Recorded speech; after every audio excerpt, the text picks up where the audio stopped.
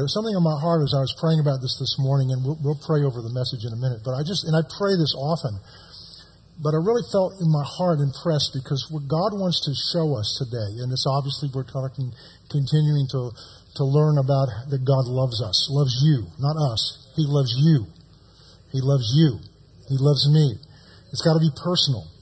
And we all know this in our head, but it takes a revelation of it. It takes something deposited in us by the Spirit of God. And I pray this almost every Sunday, but I want to mention the process to you.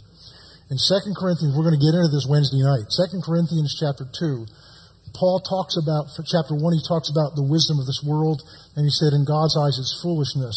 But chapter 2 says there is a wisdom that God has. There are things that true wisdom only comes from God. But he says, this wisdom our eyes have not seen, our ears have not heard, nor has it entered into the hearts of man. That's 2 Corinthians chapter 2, verse 9. But then it goes on to say, but God has revealed these things to us by His Spirit. And it goes on to say that the Spirit of God searches the heart of God to reveal to us the things that God has for us that are in His heart.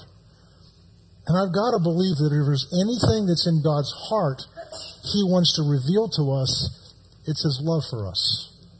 And so we're going to pray and believe this morning, because this is not something that has to go into your mind. It's got to drop into your heart, and it has to be done by the Spirit of God.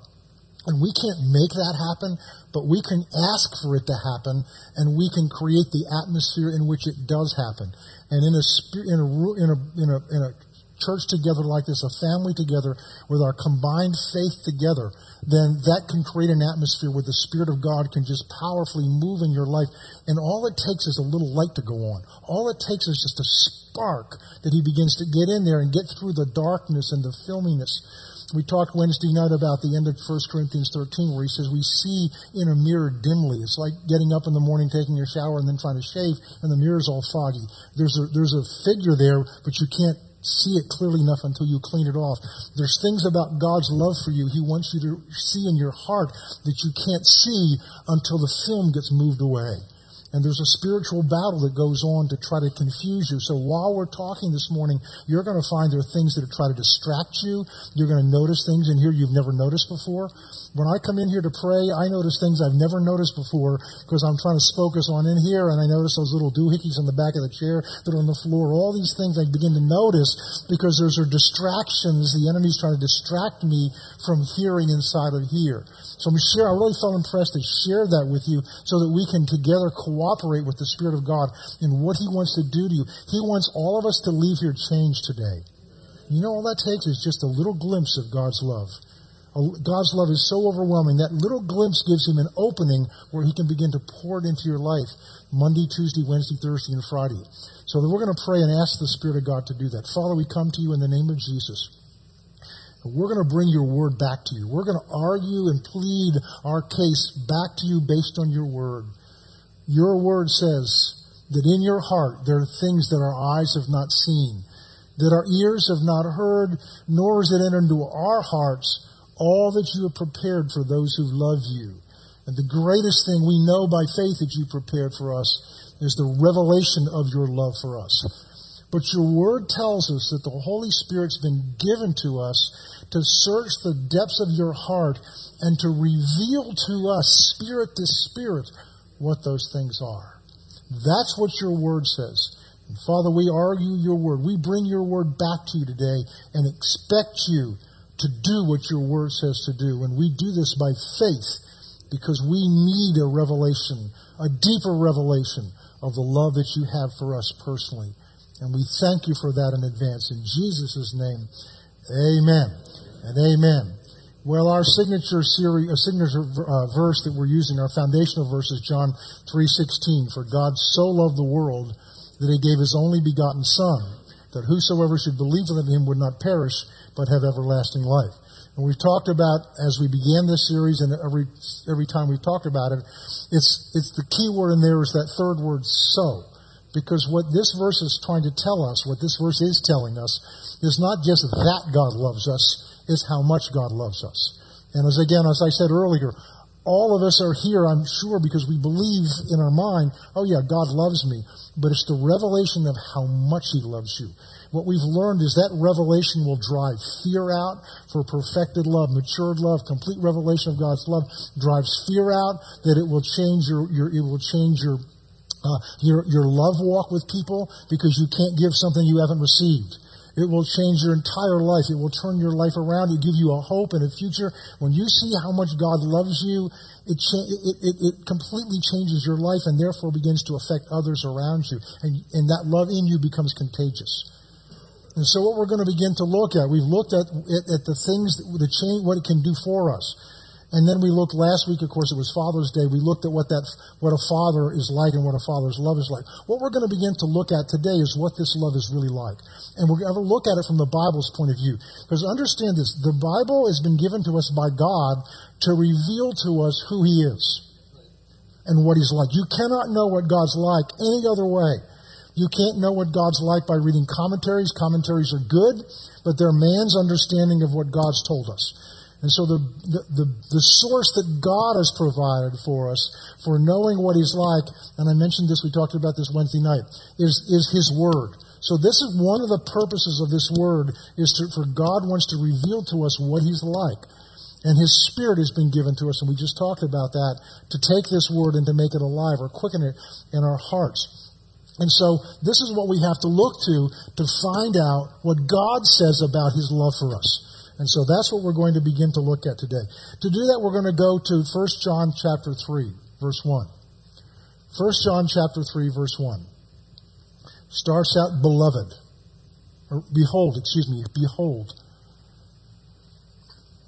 Behold what manner of love the Father has bestowed upon us. Let's stop right there. So this chapter, and of course this is not written in chapters and verses, this was a letter that John wrote to the churches. Behold, and that word behold actually in the Greek is plural, so it's talking to all of us. Wake up, look, what manner of love, and there's kind of a, we don't read your Bible as if it's just information. It's God speaking to us. And God's trying to say to, behold, now we wouldn't say behold to one another. Behold, what a beautiful day it is. We say, wow! Woo, what a gorgeous day it is. So let's do that. Wow! My goodness! What kind of love has the Father bestowed on us? See, when we say behold, it sounds religious. Behold, what manner of love. No. Wow! What manner of love has the Father bestowed on us? Now, the term manner of love in the Greek literally means what foreign type of love. It's referring to the customs and the languages and the practices of a foreign nation. And if you've ever traveled to a foreign nation, especially a non-English speaking nation, or a nation where the language, the national language is not one that you speak, you discover that there are customs. When we've been on mission trips, one of the first rules we learned is you get a hold of the person that's in charge of you there, and you only do what they tell you to do, and you don't do what they tell you not to do. And, we've been on trips where people wander off, and it's not, you may wander off here, but it's not safe to wander off there unless the person you're with tells you. We've been told, don't go there. Our son was on a mission trip in Ukraine about 12 years ago. 12 years ago. And they said, we don't care what happens, don't leave our group. And some purse snatcher came by to grab something, and he started after him, and they grabbed him. They said, you don't understand, this is not the United States. They put you in jail here, they put you in jail. And they don't like us here then. This was back 12 years ago. And so you've got to learn what the protocol is for the nation you're in. You've got to learn what the language is. It's very different when you're in a place and you can't read the signs. You don't know which side of the street do they drive on. It's an interesting experience. And that's what John's saying here. That this kind of love that he's saying wow about is a foreign kind of love. It's not something we're used to. Now, right away, that tells us something, and this is important at this part of our study. That means what we're going to look at, what God wants to tell us about this kind of love, you've got to take out your experience from your own nation, your own life, your own experience with people, and you can't use that now. Just like he found out, our son found out that in the Ukraine, especially in Krakow where he was, you can't do what you used to do at home. You can't operate the way you do at home because you're in a different country, you're in a different world right now. And one of the things we need to wake up, I got to be careful, this is a little side trip here, is our world's changing. Our nation's changing. And we cannot just assume things are always going to be the way they've always been, because unless we wake up and realize that, we're going to try to minister and function around people, and they don't understand what we're talking about, even though we're speaking the same natural language. And so, but this is what this means. So what this means to us, because whenever we hear the word love, we all have some understanding of what that means.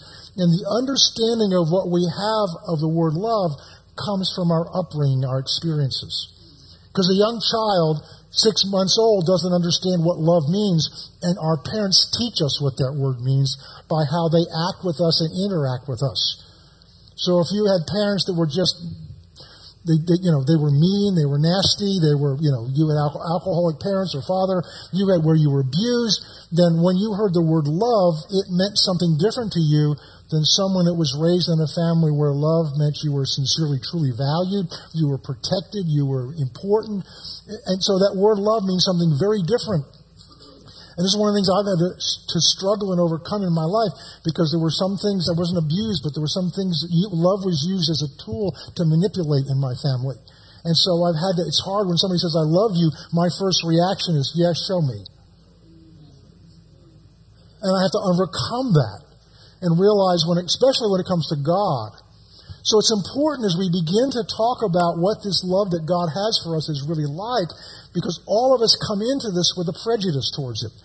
In the sense of we all have some built-in idea of what this love means, and how open and how close and how intimate you feel with God right now is most likely a reflection of what you think that love is like. Because that love, as we've talked about, His love for you is like the sun. Today we have no problem believing that the sun is warm and it's red, it's orange or whatever color it is right now up there, and it's shining on us because you can see it. But we've had days and sometimes weeks where you don't see it, and especially in the wintertime, and it's bleak and it's overcast, and is it really still up there? Well, we know it is. We know it is, because we know it's going to come back out again. We understand with our mind it's up there.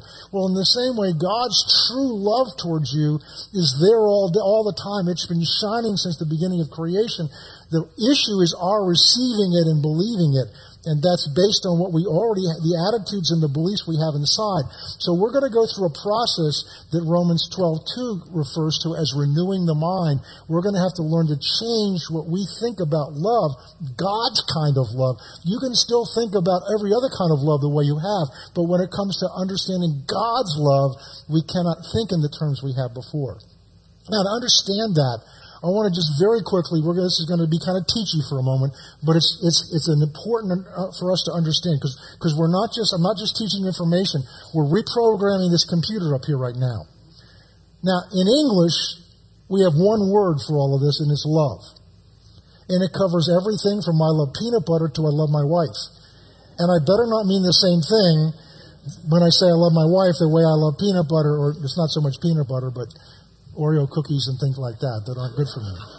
So, the Greeks were much more disciplined in that. Their minds were much more trained and precise.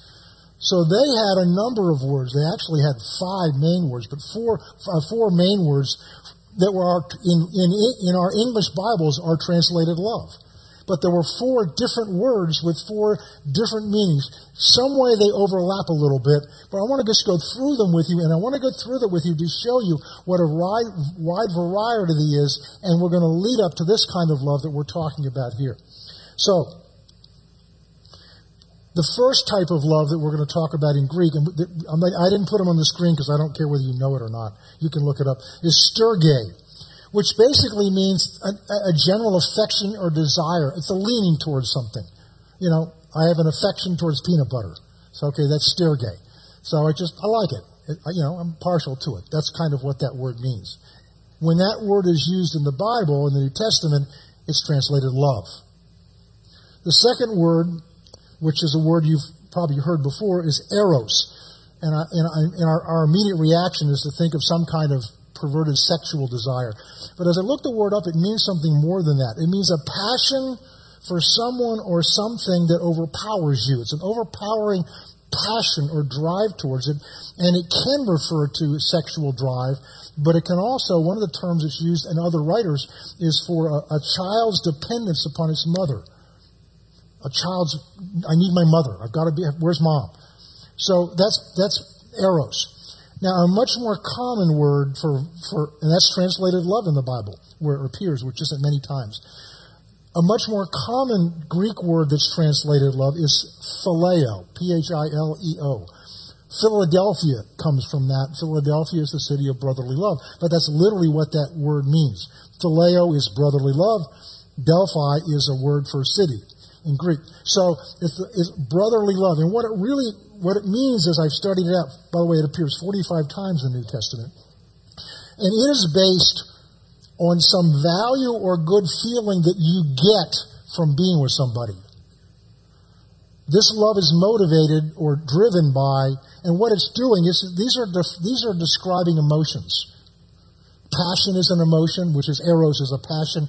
That's an emotion. Sterge, which is an affection toward, is a kind of emotion. It's a watered down emotion.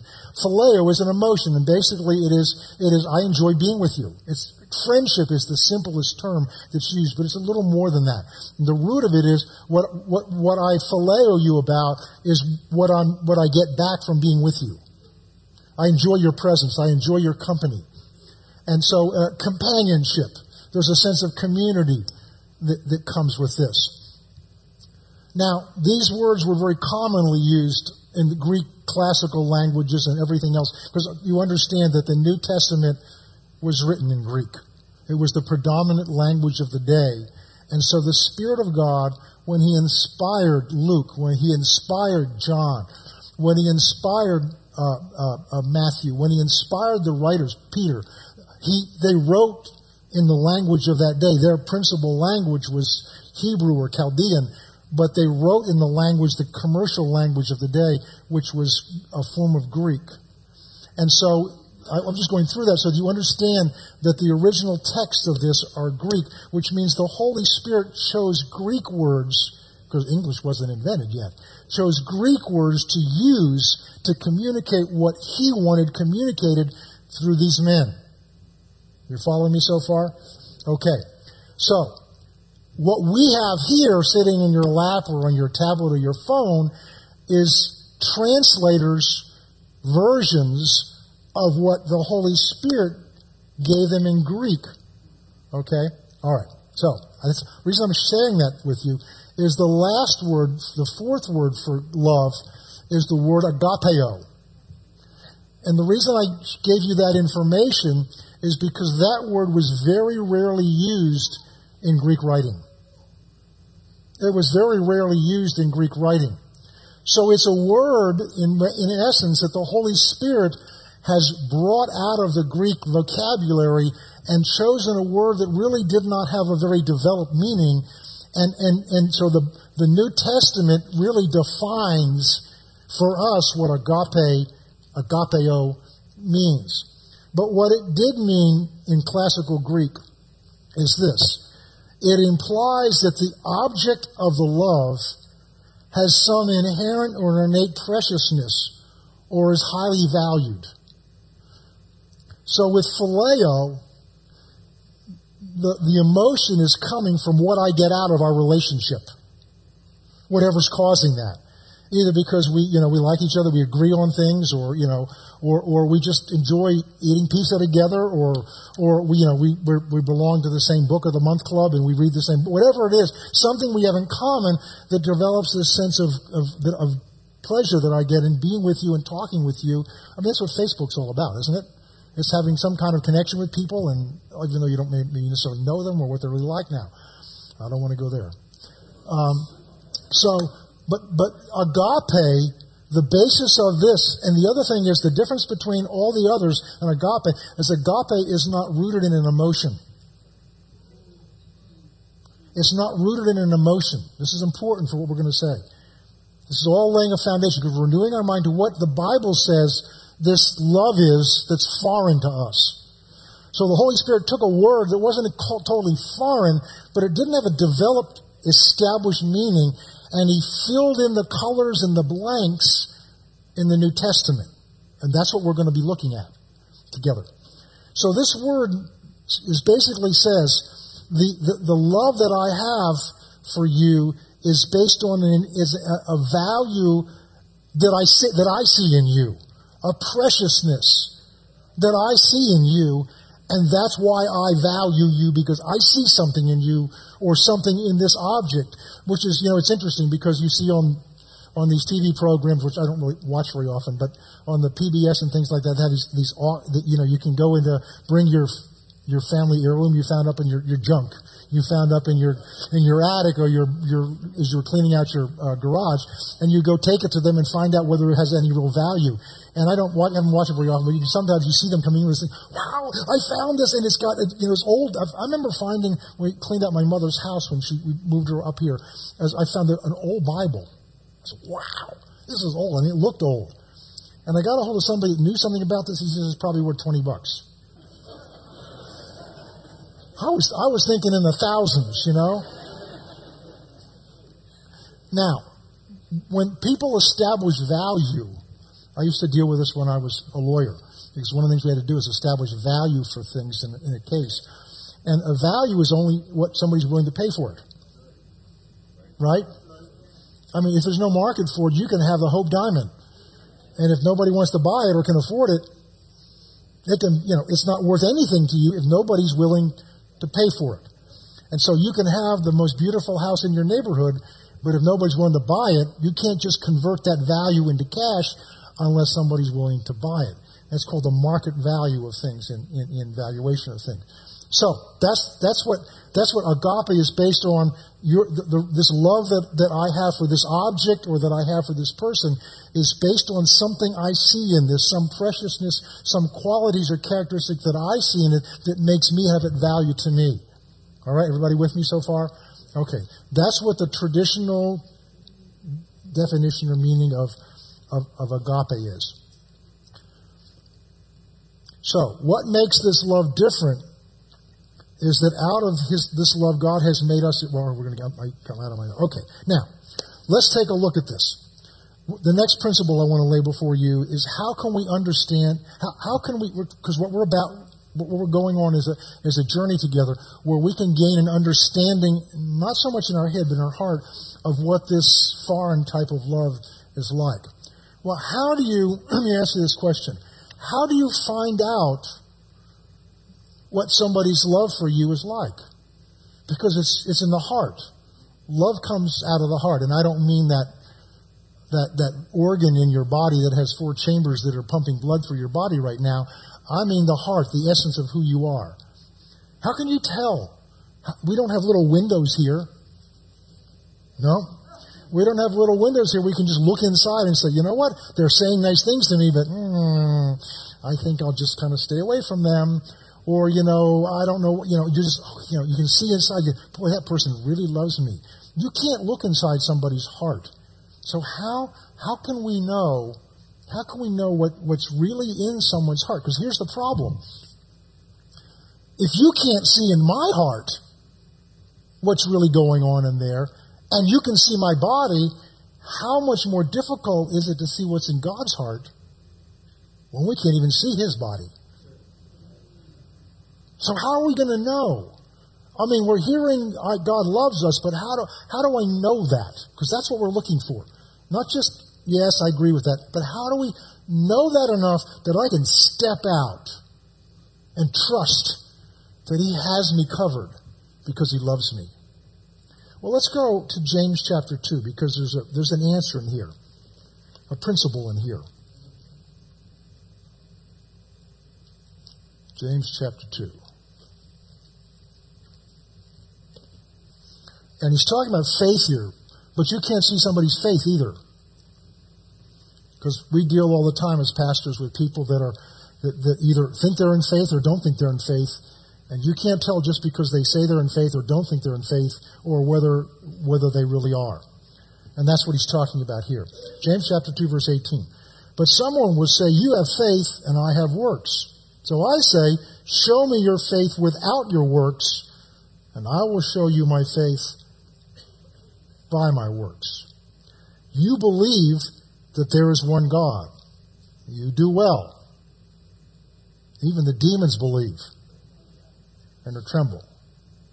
That puts the demons ahead of most Christians.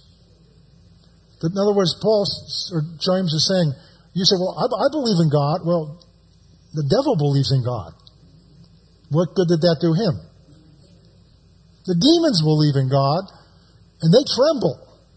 They tremble at his authority, but they're in hell, or headed there. So what good does that, because although they believe it, it's not changed them. They believe it here. Verse 20. But do you not want to know, O foolish man, that faith without works is dead? That word also means useless. Now some people have trouble with this because I thought we're saved by faith and not by works. We are. The book of Hebrews is a tremendous book about the grace of God and the foundation of the grace of God. And I believe the fact that James follows it is not an accident. Because what part of James is about, not all of James is about, part of his letter is about saying, okay, you said we're saved by faith, by grace received through faith, and I have faith in Christ, and Christ died for me, then what he's saying is then we ought to see some change in you. If there's something changed in your heart, that ought to eventually begin to show up on the outside. So what he's saying is faith, what you believe in your heart, without some corresponding outward action is useless. And I don't want to go off and teach on faith right now because we could spend quite a bit of time on that. But what he's saying is the way you determine what's on the heart is by the actions, the fruit of what's in the heart. It's put another way in other places. Out of the abundance of the heart, what's in the heart, the mouth speaks. That's fruit of what's in your heart. So what we think we believe is not necessarily what we believe. The proof of what we believe is what we do. The proof of what's in our heart is how we act. Now, not perfect or imperfect, I'm not talking about that. But if you've been saved for 25 years and you're still just as carnal and just as messed up as you were 25 years ago, we need to ask some questions.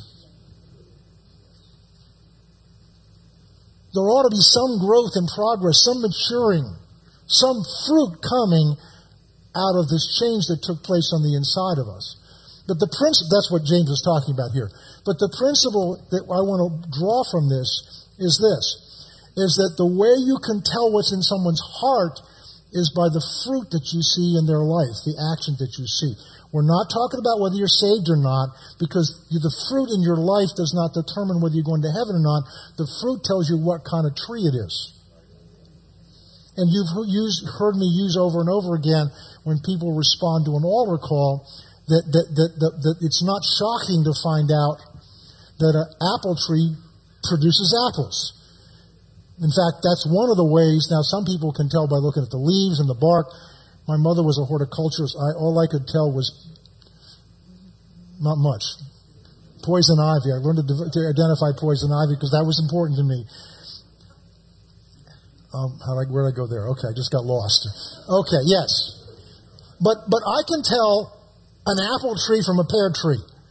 And I can't tell it by the bark, and I can't tell it by the leaves, but I can tell it by the fruit. So if I see apples hanging from a tree, it doesn't take much for this swift mind to say, that's an apple tree. And if I see pears coming from a tree, that's a pear tree.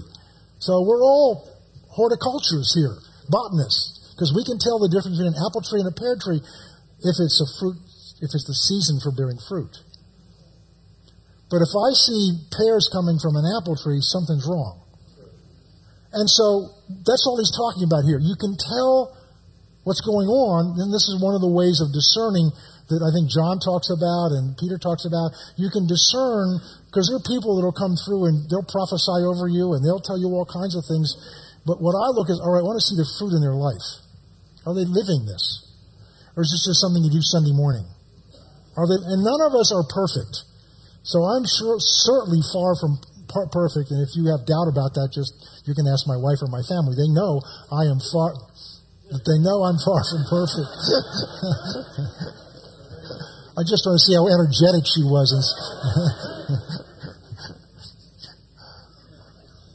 But I'm endeavoring to live it. I'm committed to live it. And so the point here is, how are we going to know what's in God's heart? The same way. See, understand, God wants us to know what's in His heart towards us. That's why He gave us this. He wants you to know how much He loves you infinitely more than you want to know it. In fact, He has to whet our appetites so we even want to know it. Think about that. He's wooing you. Anybody understand what woo is? That's an old term, but He's wooing you. He's I don't do it all the time, but I still woo my wife. I still try to, I'll open the door for her, not all the time. I'll wait for her to eat. She said, why'd you wait for me? I said, that's how I won you to begin with. The first time we were together. She said, why did you wait for me to eat? I said, because my mother taught me to wait. So I waited for her. And that got her attention. Something was different about me. So I'm not going to blow it. I learned what it takes.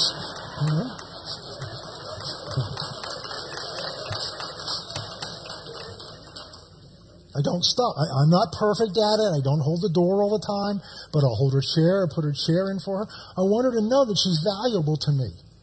Again, I'm far from perfect at this. How do I get off on that? Okay. Evidence. Okay.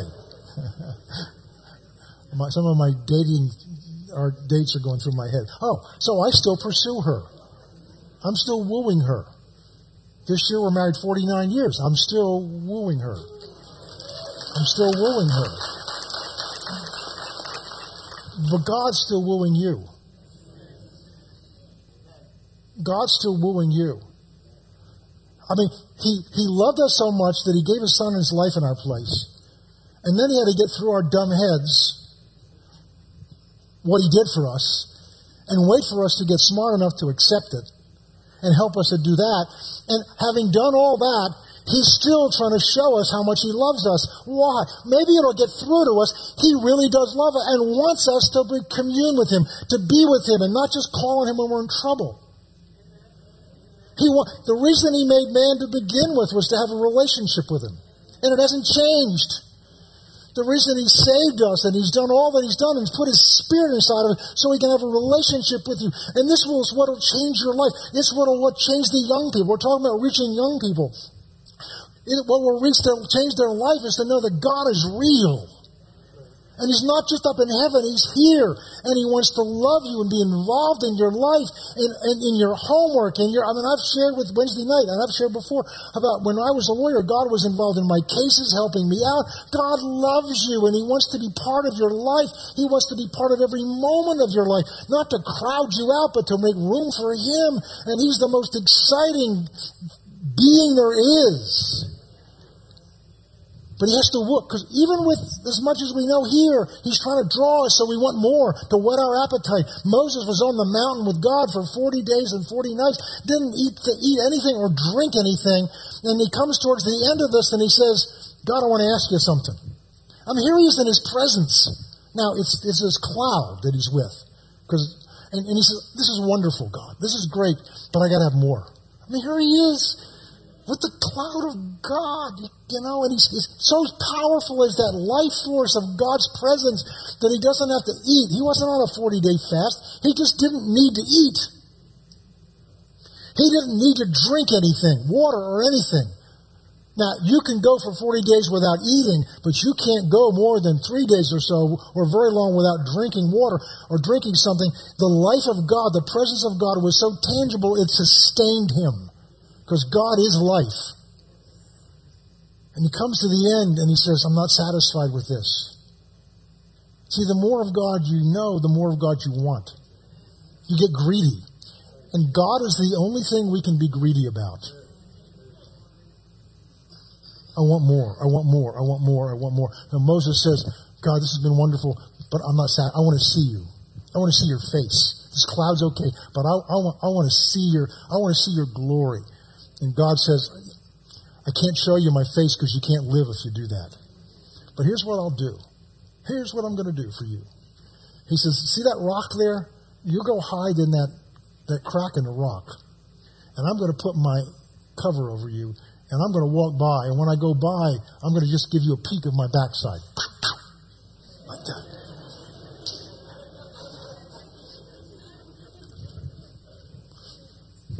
But my point is that the more Moses saw, the more he wanted. It whetted his appetite for more. So if you don't have a passion for God, God wants to place that in your heart. He wants to whet your appetite this morning. And what holds us back is the image we have of ourselves. What holds us back is we know ourselves. But I've got news for you. God knows you better than you know yourself. God knows you better than you know yourself. We need to move on here. Okay. So this kind of love is an attitude of the heart. And the essence of this love, of this kind of love, is selflessness, not selfishness, selflessness. The essence of this kind of love is a selflessness. That it's about you, it's not about me. The essence of this kind of love is, I love you because of you. There's a value that I see in you. You may not see it, but I see that value in you. And what we're going to learn is the value that God sees in you, He put in you. It's not some value you just happen to fall into. It's not some value you just happen to inherit from your parents. It's not some value that has anything to do with you at all. It's the value that God put in you. He put it in you so He could value you. You're precious to Him. You're precious to Him. You're precious to Him. You're valuable to Him. So the measure we're going to look at now, we're going to look at the outward evidence of what's in God's heart. And if the essence of this kind of love is selflessness, self-sacrificing, then the degree to which somebody is selfless, the degree to which someone's willing to sacrifice gives us an insight to the degree of love that they have.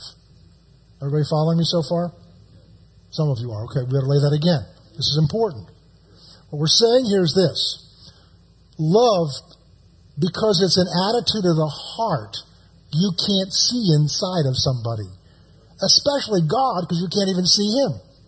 So how are we going to know what this love is really like? And what we found out is the way you find out what's in somebody's heart is what comes out of them. The way they behave. The way they talk. That's the evidence, the outward evidence of what's in someone's heart.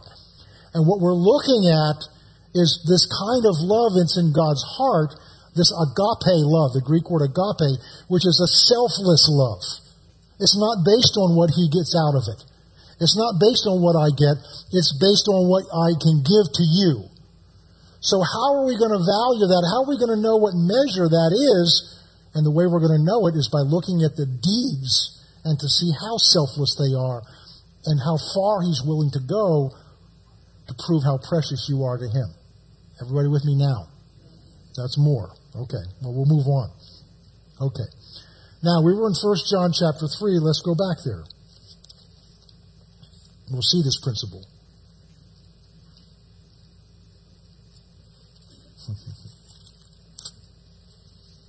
This chapter starts with, behold, wow.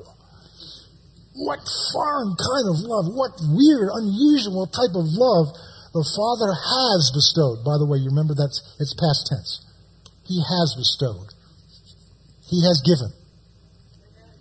And here's where we're going to go now. Now we're going to look at, okay, how do I know how much He loves me? How can I see in His heart? By this we know love, because He laid His life down for us. How do we know what's in God's heart? How do we know how selfless His love is for us? How do we know how much He values us? Well, we said earlier, how do you establish the market value? How do you establish the value of something? The value is what somebody's willing to pay for it. Somebody ever go into a store or a mall, and I know the answer to this, and see this sign up that says sale? Only 3 of you have ever been in a mall? Come on, ladies. Sale! Ah! We were visiting friends a few years ago, and my wife and she went shopping. And her husband and I came home from what we were doing, and the first words to me is, "Wow, you can't imagine how much money I saved you." And my first response is, "How much did it cost me to save that money?" Sales! Why do they hold sales? Because they can't get you to buy the price, the shirts or the dresses at the original manufacturer's price. So they got to get you in the door. They got to lower the price of what they want to sell you, which means they've lowered the value of it to them. Now they know what that margin is because they're going to still make money somehow, because they're trying to get you in the door. But the point is this: the only way you can determine the value of something is what somebody's willing to pay for it. Because when they're willing to part with that $35, that means they've decided that that dress or that shirt is worth more to them than that $35. This is, we all understand this stuff, right? Okay. Ever go to a restaurant and you look to the right side of the menu and say, "I'd like that, but the price is a little steep for me." What you're saying is, as much as I'd like that porterhouse steak, not as much as I want to pay $32 for it. So you've made a calculation in your mind of how much that, even though you haven't seen the steak, of how much that steak's worth to you, because it's not worth enough to pay that $32.95. Everybody with me? So that's value. That's how we know the value of something to somebody, is what they're, first of all, they've got to want it, otherwise they're not going to look. And then what they're willing to pay for it. And what does God say about himself? By this we know love. We know what this kind... Remember he talked in the beginning of this chapter, is, wow, what kind of weird fallen love is this that God has bestowed on us? And now he's going to show us what this love is like. By this, what he's about to say, we really know what this love is. And why do we know this? Because the proof of what he did. Because he laid down his life for us. I mean, you've heard this many times before. But now with this background, maybe it'll get a little deeper in our hearts. The proof of how valuable and precious you are to God is he was willing to give his son's life for you. He looked at you through the eons of time. We'll probably get there at some point, but Ephesians chapter 1 says, he chose you. I think we talked about it last week. Yeah, we talked about it last week. He chose you before the foundation of the world. See, God doesn't live in time. He saw you before the world was formed. Everything you'd ever do wrong. Every bad thought you'd ever have. Everything you'd ever do wrong. He saw all of that, and he looked at you and says, I still want him. And here's how much I want him. I'm willing to pay whatever it costs. I'm going to write a blank check. Imagine if you wanted something so much that you went to them and said, here's my checkbook. You fill it out. I don't care what it is. I want that so much. You fill in the amount. Sometimes at the stores now, you got to sign the check and hand it to them, and they run through the cash register. You're trusting them, aren't you? God looked at you and said in his heart, you're so precious to me. You're so valuable to me. Whatever it costs to have you for myself. Because in Ephesians 1, it says, he predestined us before the foundation of the world that we should be holy and without blame in love, so that he might adopt us to himself through Christ Jesus. He didn't just adopt you, he adopted you to himself so he could have you. And we're going to talk more about this. Because what we're going to begin to talk about next time, and we're going to get the steps of what God went through. What we're looking at right now is the preciousness, that this is a foreign type of love. This is not a love you see out in the world. It's not even a love you see very much in church, even though we're commanded to walk in this kind of love. But I think the reason we don't walk in this kind of love more is because we haven't received this kind of love, and we don't really understand, because it doesn't compute up here. Because this mind is always calculating values. That's why you can go into a restaurant and decide, I don't want to pay that much. You didn't stop and think, you know what? I need to do an evaluation here. You just look down the right side of the menu and you say, no, yep, oh, okay, that's all right. That's okay. Or you go to into a store where they have sales and you look at the price tag and say, is that really the price? So you're all the time, all day long, you're making mental calculations of what something's worth to you. Little decisions that you make are valuations that you're making.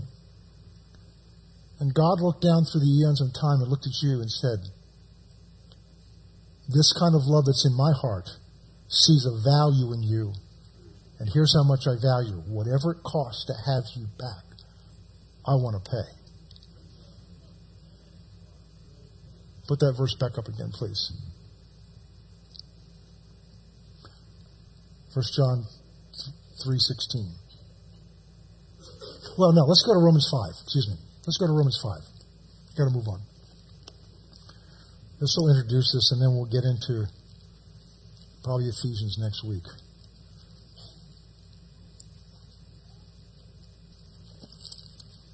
He's just established that we're all messed up. That just summarized chapters 1, 2, and 3. And all of us are.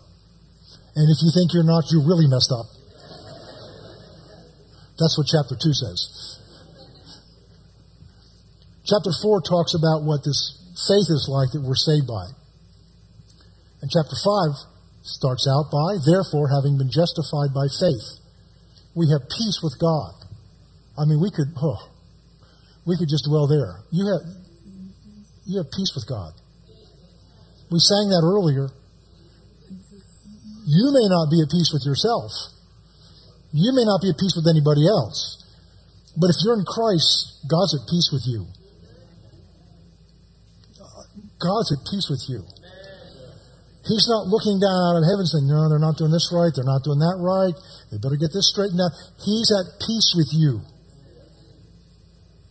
And that's important, because if there's anybody you want at peace with you, it's God. God's at peace with you. You've been having been justified by faith. We have right now peace with God through our Lord Jesus Christ. Verse 2.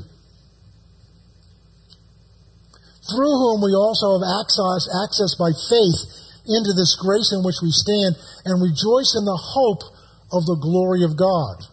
Verse 3. Not only that, we also glory in tribulations. Well, we don't want to go there right now. Knowing that tribulation produces something, it produces perseverance. And perseverance, there's a building up of these things which we don't have time to get into. And perseverance produces character, that actually is proven character, and proven character produces hope. Now the word hope in the New Testament is not the kind of hope we tend to bandy about, which is, oh, you're going to be there tomorrow. I hope so. No, that word means a confident, positive expectation of something good happening. That's what that word means. Verse 5. And hope does not disappoint. And he's talking about in all the things we still have to go through, we are to have a hope in God, a hope of a future that God has for us. And verse 5 says, that hope will not disappoint us. Why? How do I know that hope won't disappoint us? Because the love of God has been poured out in our hearts by the Holy Spirit who's been given to us. Let's stay there a minute. I've heard that preached over and over again, and the principle's true, but I don't think that's what that verse says. I've heard that verse used to say, well, we can love others because God's poured His love out on us by the Holy Spirit who's given to us. And I believe that's true. But that's not the context he's talking about there. The context he's talking about there is why can we have hope for the future? With all the trouble and tribulation maybe going through, with all the having to be steadfast and hold on in the middle of a difficult world that we live in, and we're to have hope, how can I know I have this hope? What tangible evidence can I have from God to know that I can have hope, that the things he's told me are true, that he loves me? And the tangible evidence I can have that he loves me is he's already poured his love for me out by giving me his own Spirit. What he's talking about there is the evidence the evidence of my love for you is I've already taken my love for you and put it into you by putting my Spirit into you. So the experience of God's love is in us right now by his Spirit who's dwelling in us. And I'll back it up because in other places he talks about the Spirit as the guarantee of the things that God's promised us that are going to come. And that word in Greek is arabon, which literally means an engagement ring. It's the commitment. It's the first tangible evidence of the final commitment of our union with him. And the Spirit who's been given to us is that. Verse 6. For when we were still without strength, now we're going to talk about this evidence of how much God loves us. When we were still without strength, he's not talking about your physical strength, he's talking about your spiritual strength. Your ability to change yourself, your ability to make yourself holy, your ability to make yourself acceptable to God in the sense of being holy and without blame. While we were still without strength, in due time, at the appointed time, look at this, Christ died for the ungodly. Now, we're talking about the second person of the Godhead. Perfect, holy. All of the creation was created through him. God was the source of it, but it was all created through. John talks about him in the first chapter as in the beginning was the Word. That's the second person of God. That's the Son. But when he became, and Christ refers to the Anointed One, the Messiah. At the appointed time, God's Son, holy, and without blame, died for the ungodly. So what we're going to learn here is God's love for you is not based on you, anything you do. It's not based on whether you're godly or ungodly, holy or unholy, because the proof of it is he sent his Son, he paid the ultimate price for you while we were still ungodly. So we don't look at it and say, well, they're doing a pretty good job. I think now they've come along, they've served through their probation, now I'm willing to pay the price. When you buy a house, you put a down payment down, and then you do all the checking you've got to do. You get a house inspection, you check to make sure you can get your mortgage. You do all that before you give them the rest of the money. God put the rest of the money down before you ever accepted him. In fact, there are millions upon millions of people whom he paid for who will never accept him. For God so loved the world that he gave his only begotten Son. Christ died for the ungodly. Verse 7. For scarcely for a righteous man would somebody die.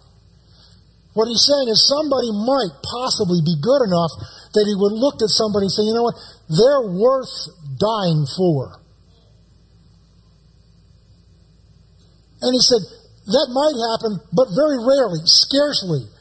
Yet perhaps for a good one, man, someone might dare to die. Say, well, their life's worth more than mine, so I'll sacrifice my life for theirs. Verse 8. But God, there's that word, demonstrated. Remember, the way you can see what's in someone's heart is by what they do. God demonstrated what's in his heart. He demonstrated his own, that word in Greek means his own personal love towards us. In that while we were still sinners, Christ died for us. Next verse. And he made alive who were dead in our trespasses and... No. You should have verse 10, 9 and 10. Go back to Romans 5. If you don't, I'll read it. Okay.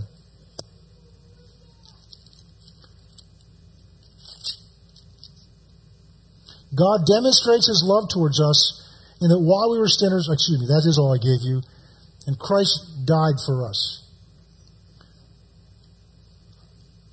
we're going to have to begin to bring this to an end here. And we'll pick up here next week. I've really just kind of laid a foundation to begin to think about this. Because what we do is we read these scriptures, and many of you, if you've been around here long enough, you may know them by heart. We read these scriptures, and we know them. But what we're going to do is we're breaking it down, and we're meditating on these together. Behold. Wow! What weird, foreign, strange, unaccustomed kind of love is this? That God has already bestowed upon us. Well, how do we know what that love is like? How can we know what's really in His heart? Because He's demonstrated it towards us. He's demonstrated this kind of love, which is based on the value and the preciousness of the one that's loved. He's demonstrated that towards us. He's demonstrated what value you have towards Him. Maybe nobody else. Maybe nobody in the world can see it. But He sees something in you that's of so much value to Him that He looked on the menu, saw your name, and saw the price, and said, I'm willing to pay it now. That's how He sees you. That's His heart towards you. Let's pray. Father, we thank You today. As we begin to look at the word of what You've done for us. And Father, so often we've seen this as facts, as biblical facts. And we desperately need to have our heart impacted with a revelation of this love that You have for us. Holy Spirit, take what we've heard today. Begin to do what only You can do. Begin to turn the light on in our hearts. Father, Your word, Paul prayed that You would strengthen them by Your Spirit in their inner man, so that Christ may be able to live in them, us by faith. That being rooted and grounded in this kind of love, we may come to know, all of us together, the breadth and length and the height and depth, and to know by experience the love of God that's been given to us in Christ, so that we may be filled up with all of Your fullness. Our confidence is You are able to do exceedingly abundantly beyond all that we ask or think, according to the power that resides in us. You are a good, good Father.